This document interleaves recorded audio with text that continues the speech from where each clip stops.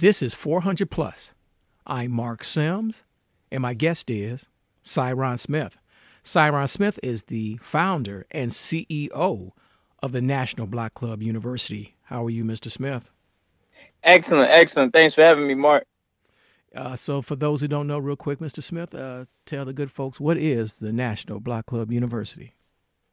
Mark, if I could, let me say I love the title now. It sounds like some military stuff, 400 series, so that's good. 400 I plus. like how you 400 plus means black folks been here 400 plus years. That's what it means. No. It just says you put some thought into it. Whatever you deem it to mean, it mean you thought about it. So I appreciate that. For those who don't know, I'm the founder of Anti-Violence Structure. Been around, I tell people, November 20th of 1994. Going through different legal names, but the premise is still the same. How do we stop the killing of black people being done by other black people? And so that's what we focus on. And we do it in a strategic way. I love to describe it that way. We're very pragmatic in how we deal with the violence. Well, today we're going to talk about education. We just have a sort of free-flowing, quick conversation because off the air, good people, me and Cyron talk about this stuff all the time. And I always say it's education, education, education. And when I mean education, Cyron, you have formal education, informal education, some people, we need a professional class. We need professionals, doctors, lawyers, accountants, that kind of stuff. We also need carpenters and electricians and tradespeople. And so, Mr. Smith, Cyron Smith, do you think the public school, I'm talking about the average public school, is it structured to really help working class poor people and especially working class black people? Come on now. No. And before we even go to the schools, you first look at how is the world structured. And we could do that quickly. It don't have to be a long drawn out scenario here because the schools is a means toward an end. Like the schools only get you to a certain place. So the schools isn't the end all be all. So when you look at it, 7 continents in the world, there's one continent that has their hands in affairs all around the world, and that continent is or has been exploiting other places. So with that, that's who created a lot of the jobs. America is a part of that as well. And so whoever creates the jobs dictate what level of education they want people to have. And that's the raw reality globally. And so with that now, when you think about it, you dig that down into race. So we already know that the Europeans are the ones that control most of the companies and the Fortune 500 companies and small companies. So naturally, organically, the human universal law is you take care is self-preservation. You take care of your own first. I don't care what they say about that. So of course, if you thinking about it from that universal law, you're going to make sure your schools have everything it needs to be what you want it to be to fit into the companies that you've already established based on your exploiting of Africa. Period. That's a global instruction right there.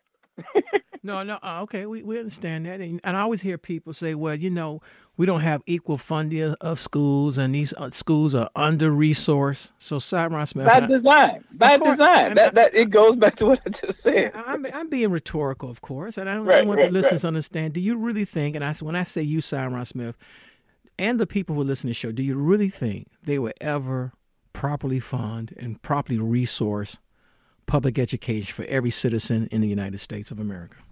Sure, because the demographics are changing. We're getting away from the white rule around the world. And so with technology, that's been a major. Wait. Well, will they ever fund and resource these neighborhood schools that we? But Mark, I'm gonna go back. The day is shifting. That's my point. So will they who's in charge right now do it? No. Would they in the next 5 years do it? Yes, because it won't be the same they in charge. Oh, you optimistic. I'm not that optimistic. Well, I'm following the census. No, If you look at what's happening. I follow the money. The money. Money talks, and everybody else like me walk. And so, Well, go ahead. yeah. Now you say money. Think about what's changing again with technology, cryptocurrency. So I mean, you got people who got old money. You got the old money, but it's shifting now. And so what's shifting again is turning what we call money now is going to have not the same value that it had back in the days because of again who controls it. And the central banks are on the diminishing end. It's not on the uprising end. It's more All right. decentralized now. All right, Almost everything. you're going way above my pay grade. All jokes aside here, Cyron Smith, the young man. I live in the far south Chicago, south side Chicago. You know the far south side Chicago, Oh and yeah. other places in America just like the south side of Chicago. Yep. That a lot of I don't know have the statistics, but I'm assuming the young men who commit some of these crimes, and some of these older men too, who commit these crimes probably had struggles in school, Hmm. reading and writing, and arithmetic, math, if you will. And they Yep. also probably had a lot of what they call ACEs, what they call them, adverse childhood experiences, right? Oh yeah. Oh yeah. Hmm. So my thing is that if these young men, even with the childhood experiences, if they had a decent education, would they be committing crimes, Cyron Smith? And so let me stay local. Here's the raw reality, Mark. If I'm being molested at home, if I'm being shot at going to school, I got to worry about getting shot at coming from school. How do I get the same level of education as someone who don't have those worries? So I want to go back to what is the configuration, what's the design of that neighborhood, because that's what determines behavior. When you go inside a library, the behavior is modified because of the atmosphere.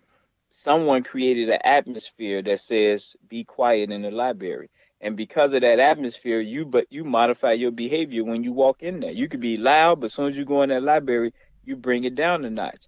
In black neighborhoods, the atmosphere is one that anything goes. So how do you learn in an atmosphere where anything goes?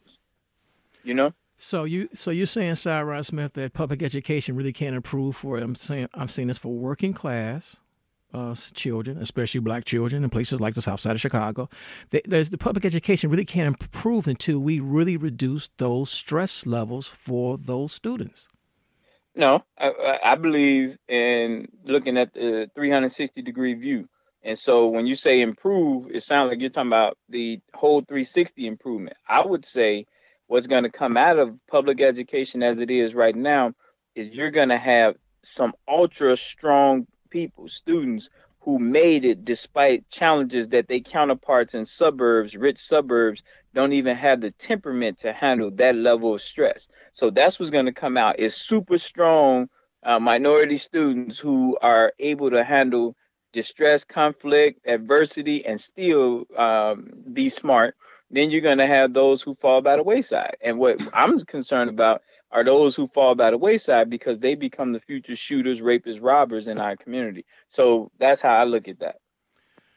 No, I totally agree. Now, because I'm sounding maybe too stereotypical or something, whatever. That of course, the most I don't have the hard numbers, but most African Americans really don't live in the hood. The hood really doesn't exist as it once did when you were growing up, when I was growing up, Big time. Cyron Smith. I Totally think agree. half of all African Americans live in a suburb or a suburb. They don't live in a city or a inner city. It really doesn't exist anymore. Totally agree. And Totally. so Yeah. this is what I'm saying. And some people they was complaining. I hear people African Americans leaving Chicago, the city of Chicago, and Cook County for greener pastures. And some people say, well, you leave in Chicago when you go into school districts that are not as good as Chicago. So why are you leaving Chicago? And I think some people leave Chicago. It's a lot of reasons why people leave Chicago and Cook County. But they want their children to have less stress in their neighborhood, less stress at home. I think the stress component is really real. What do you think about this reducing our stress levels? Because you always talk about being in the city, being in the oven, that kind of stuff. Go ahead, Smith, Mr. Smith. Well, let me first address what you said about the way neighborhoods are configured back 20 years ago to now. So I would say this: what's happened in the last 2 decades is poor people have been moved out of inner cities. They've been dispersed. You can go back almost 30 or 40 years with CHA public housing, high rises coming down. They dispersed them. So you marginalize people by getting them out of central hubs and put them in majority white neighborhoods in Iowa, Davenport, all that type of stuff, St. Paul, Minnesota. So you've taken a problem and spread it out, which is a okay strategy. But for black people, we haven't coordinated ourselves in a way where it wouldn't matter where you live, you're still connected. You're still able in this global economy to circulate money with each other to be of one. Now, America is a nation of different tribes, from the European tribe, not just the natives here, blacks, the Lithuanians. And when you have a nation like that, the tribes take care of themselves. For us as black people, descendants of slaves, if you will, what is like we don't have the economy to take care of ourselves. So when you talk about jobs, we're gonna go to their jobs and say, would you hire us when we don't have our own? I look at the Latino community, they got the big old 18-wheeler trucks moving their food around to their various stores all over the country. And I'm like, wow, look at the power base that they have. What is the African American trucks moving our products around? You go to Walmart, they got the sign that say Hispanic foods. I said, damn, where the sign that say African American foods? So again, this is a nation of everyone in their tribes, and this nation do a great job of all of us in this melting pot, but still being there for each other.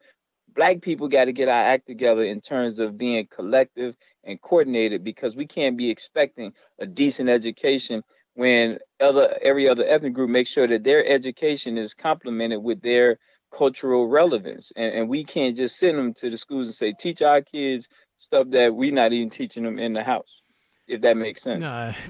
Any of us who've been around, a lot of Americans don't really understand what you just said, but the bottom line is that the descendants of the slaves, the so-called African Americans, we were black when I was a kid. We were black when you were a kid. Siron, we were Negroes before that and coloreds and whatnot. We don't have the cultural capital. We've been prevented from building the cultural capital as other, because the Mexicans know they're Mexicans, and the Irish know they're Irish, and blah, blah, blah, blah, blah. So let's in this podcast where we started. You are the founder and CEO of the National Block Club University. So how can we as a people, or we as a country, help that child who struggles in school, has those adverse childhood experiences, so they won't commit crime in our neighborhoods? What do we do, Mr. Smith? Every single person, a black person, have to make a commitment that even if I don't like my neighbor, I'm going to find out who my neighbor is on the left of me, on the right of me, in front of me, and in the alley behind me. That's your personal force field. Once you kind of know that, if there's a dropout in any of them 4 houses and the unemployed person, that could be a threat to your own safety, because while you at work, they could be breaking in your house. If it's a kid that don't know how to read, that should be reading at grade level in any of them 4 houses, that's a threat to you.